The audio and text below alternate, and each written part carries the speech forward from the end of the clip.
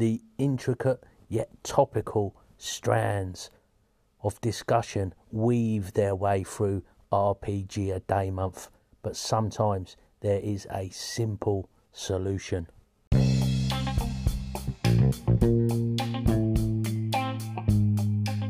Hello, I'm Colin Green and you are listening to Spike Pit.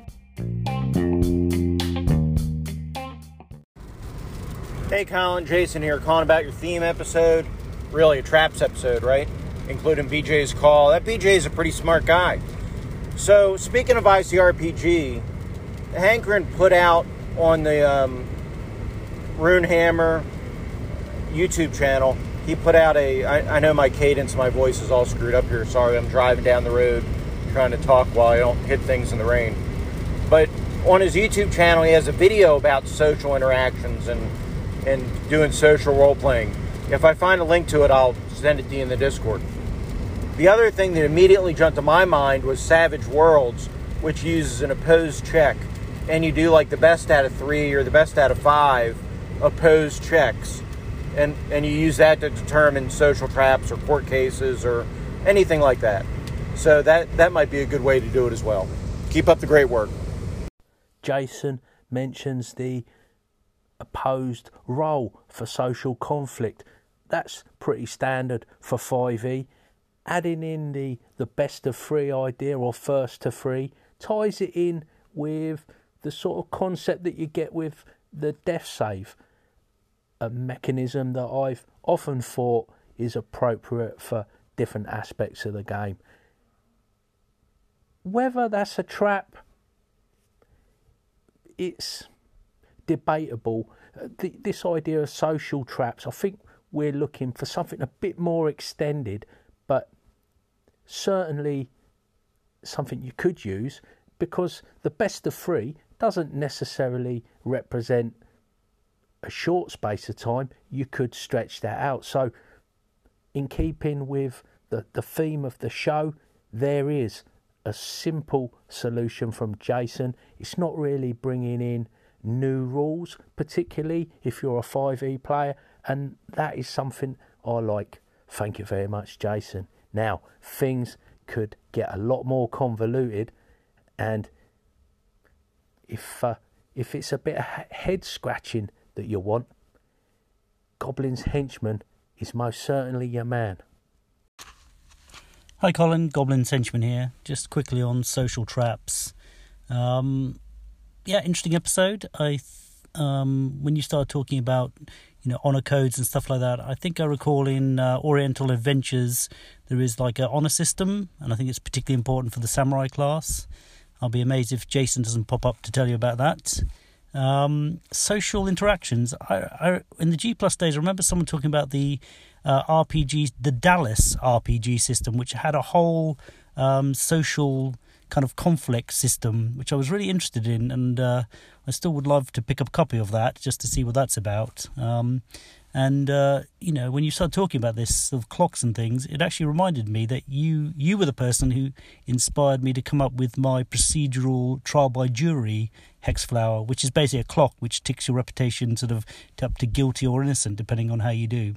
Anyway, cheers fella, bye.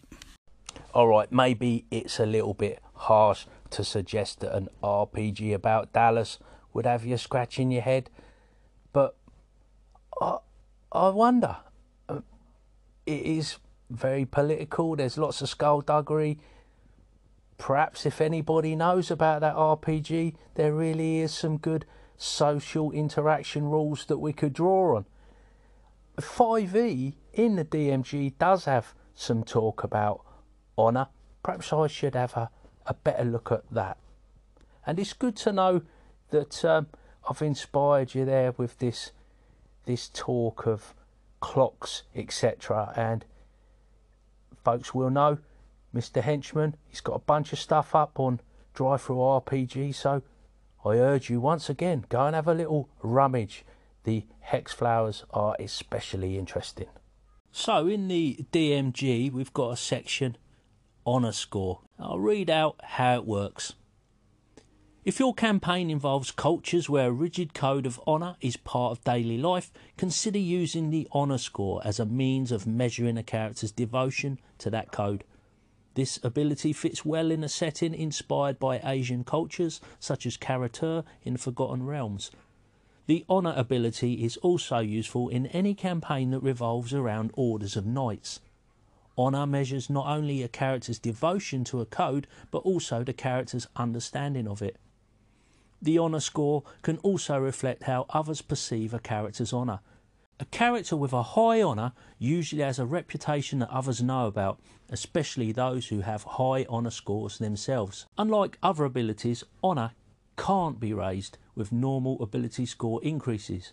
Instead, you can award increases to honour or impose reductions based on a character's actions. At the end of an adventure, if you think a character's actions in the adventure reflected well or poorly on his or her understanding of the code, you can increase or decrease the character's honour by 1. As with other ability scores, a character's honour can't exceed 20 or fall below 1. Honour checks. Honour checks can be used in social situations, much as charisma would, when a character's understanding of a code of conduct is the most defining factor in the way a social interaction will play out. You might also call for an honour check when a character is in one of the following situations: being unsure how to act with honour, surrendering while trying to save face, trying to determine another character's honour score, trying to use the proper etiquette in a delicate social situation, or using his or her honourable or dishonourable reputation to influence someone else. Honour saving throws. An honour saving throw comes into play when you want to determine whether a character might inadvertently do something dishonourable. You might call for an honour saving throw in the following situations: avoiding an accidental breach of honour or etiquette, resisting the urge to respond to goading or insults from an enemy, recognising when an enemy attempts to trick a character into a breach of honour. And there it is. Obviously that's padded out a little bit with some examples. Well, padded out sounds a bit derogatory, but it's helpful advice, and it goes to show there's a pretty simple way there to introduce almost anything you want into the game by just adding an ability.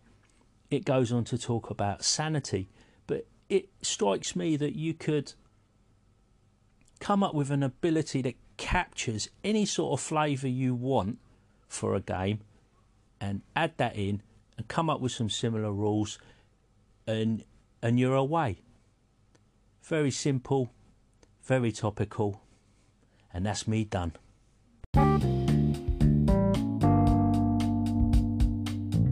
And that, as they say, is a wrap. Big thanks goes out to you, the listener, for taking a bit of time out of your day to listen to old Spike Pit.